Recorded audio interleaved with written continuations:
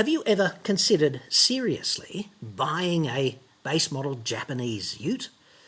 Dude, why would you even want to inflict this style of suffering on yourself or someone you love? In this report, we're going to cover that off, and it's all inspired upliftingly by the well-intentioned question I received just the other day from somebody kind of like you.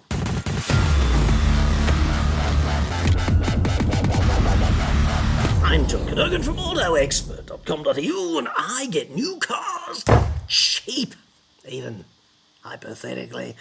A base model 4x2 single cab ute. Yes. If you really want to do that to yourself, who am I to judge? Australia only. Website. Card.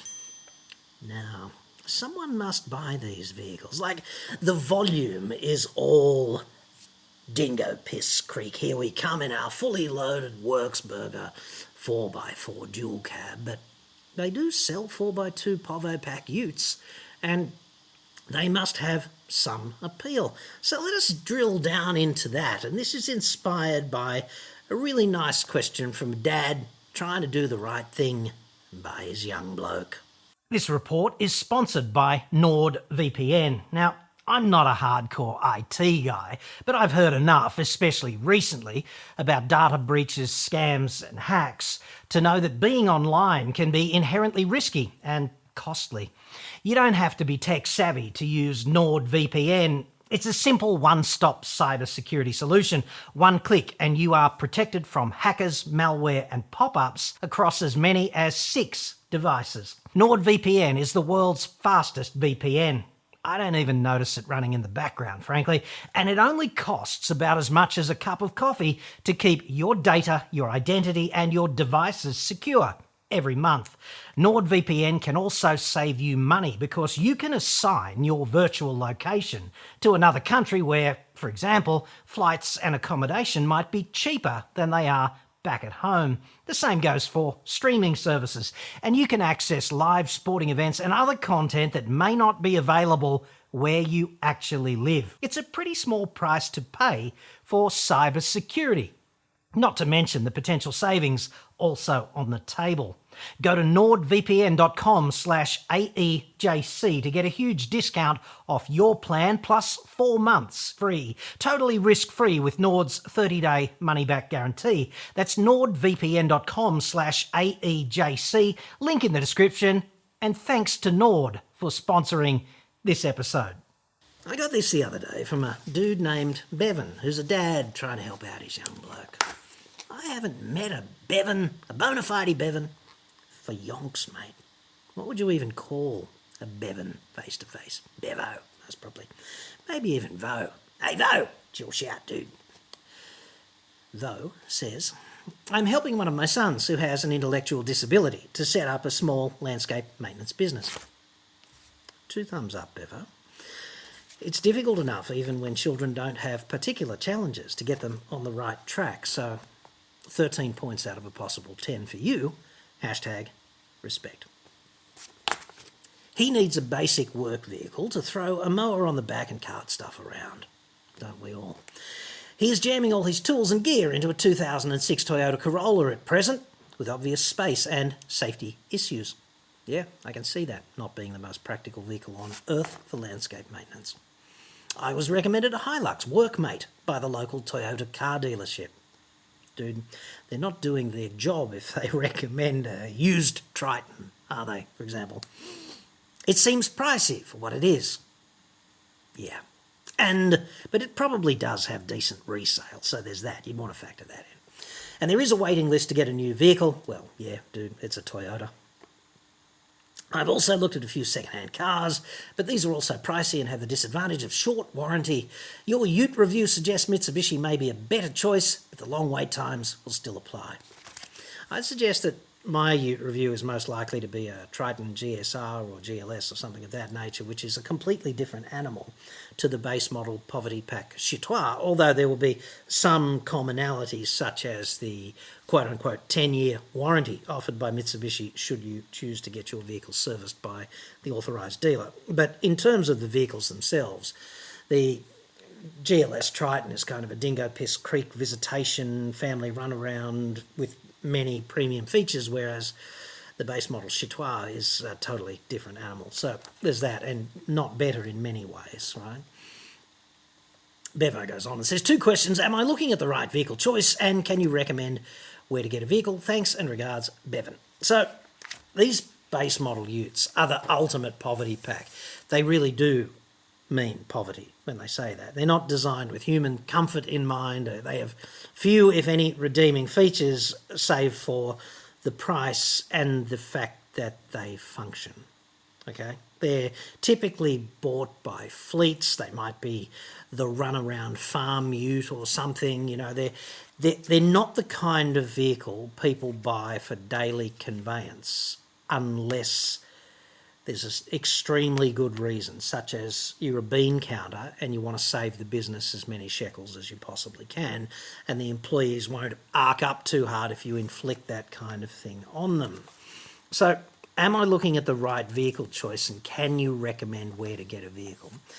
Well, if you're getting a new vehicle, it has to be from the authorised dealer. So depending on whichever brand you choose, and the decision might be made on completely non-intuitive factors, such as who can supply me one as quickly as I need it, right? I'd suggest, furthermore, that all of the base model 4x2 utes are pretty much equally horrible. They don't really have some sort of salient beacon over one of them. There's no obvious choice like, buy this one, it's great. They're all equally shit, is kind of what I'm saying about that. The Workmate is just the shittest Hilux you can buy.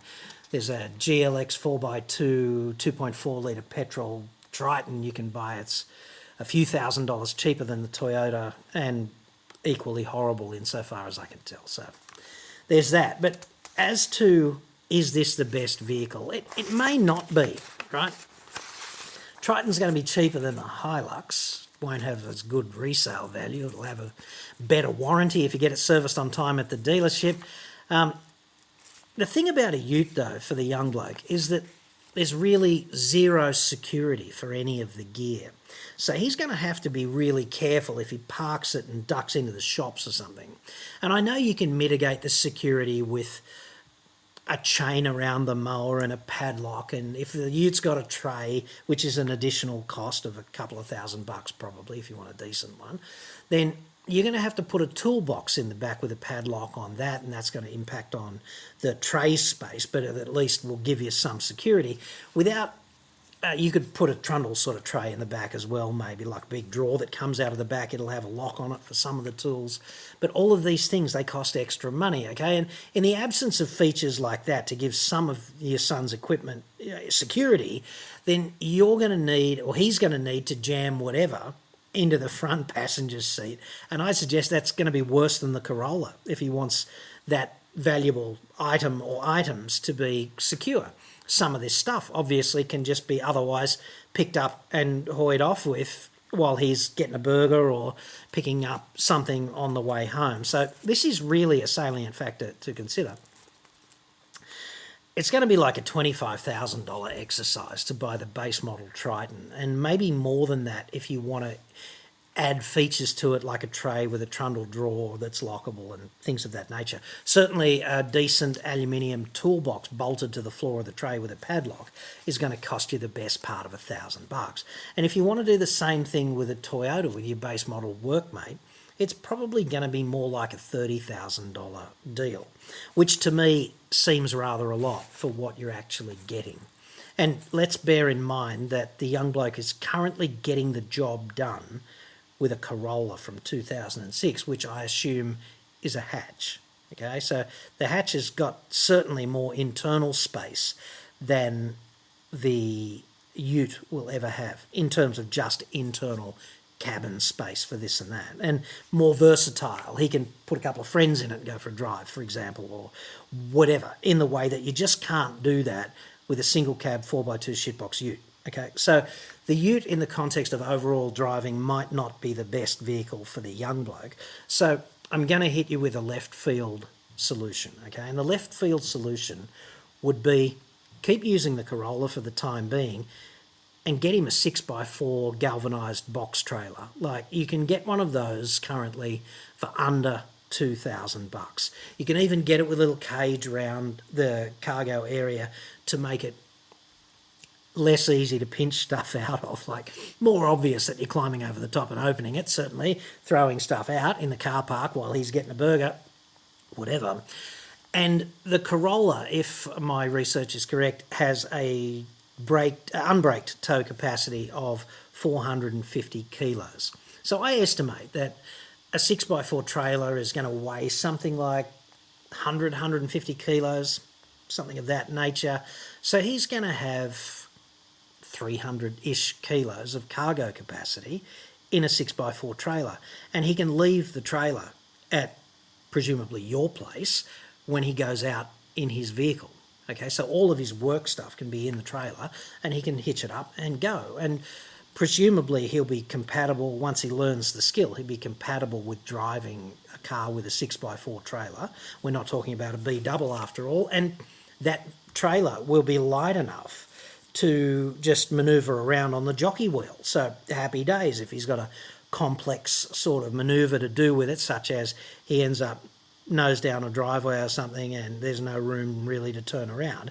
He can uncouple and manipulate the trailer around and then drive out nose first after turning around, kind of thing. So not that difficult to use and make use of, and he's already managing in the Corolla, so he's still going to have the cabin space in the Corolla for anything that he needs to secure if he leaves the coupled up rig behind to go into the shops quickly or something. He can have the valuable stuff in the Corolla, it can be secure and locked away, and the trailer is not that much of a headache, and certainly it's 1/10 of the price of the ute upgrade that you're thinking about. Now, if the business flourishes and he's able to manage that okay, then you might think about upgrading to something a little bit bigger in the domain of cabin space. And I'm talking about maybe a used Subaru Forester, Hyundai Tucson, Kia Sportage, something of that nature.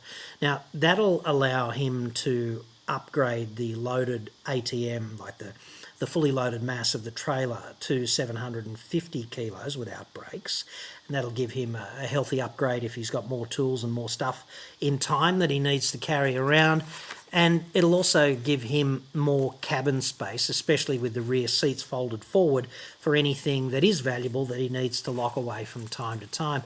And I just looked at the values of those kinds of vehicles used from 2015 or 2016, for example, and they're going to be roughly the same price as the Workmate that you're thinking about buying right now. And they won't have the warranty, obviously, I get that, but they'll still be reasonably new and thus reasonably reliable, and they'll be a shit ton nicer to drive when you're towing the trailer and when it's decoupled and he's just going about the other aspects of his life in the vehicle, right?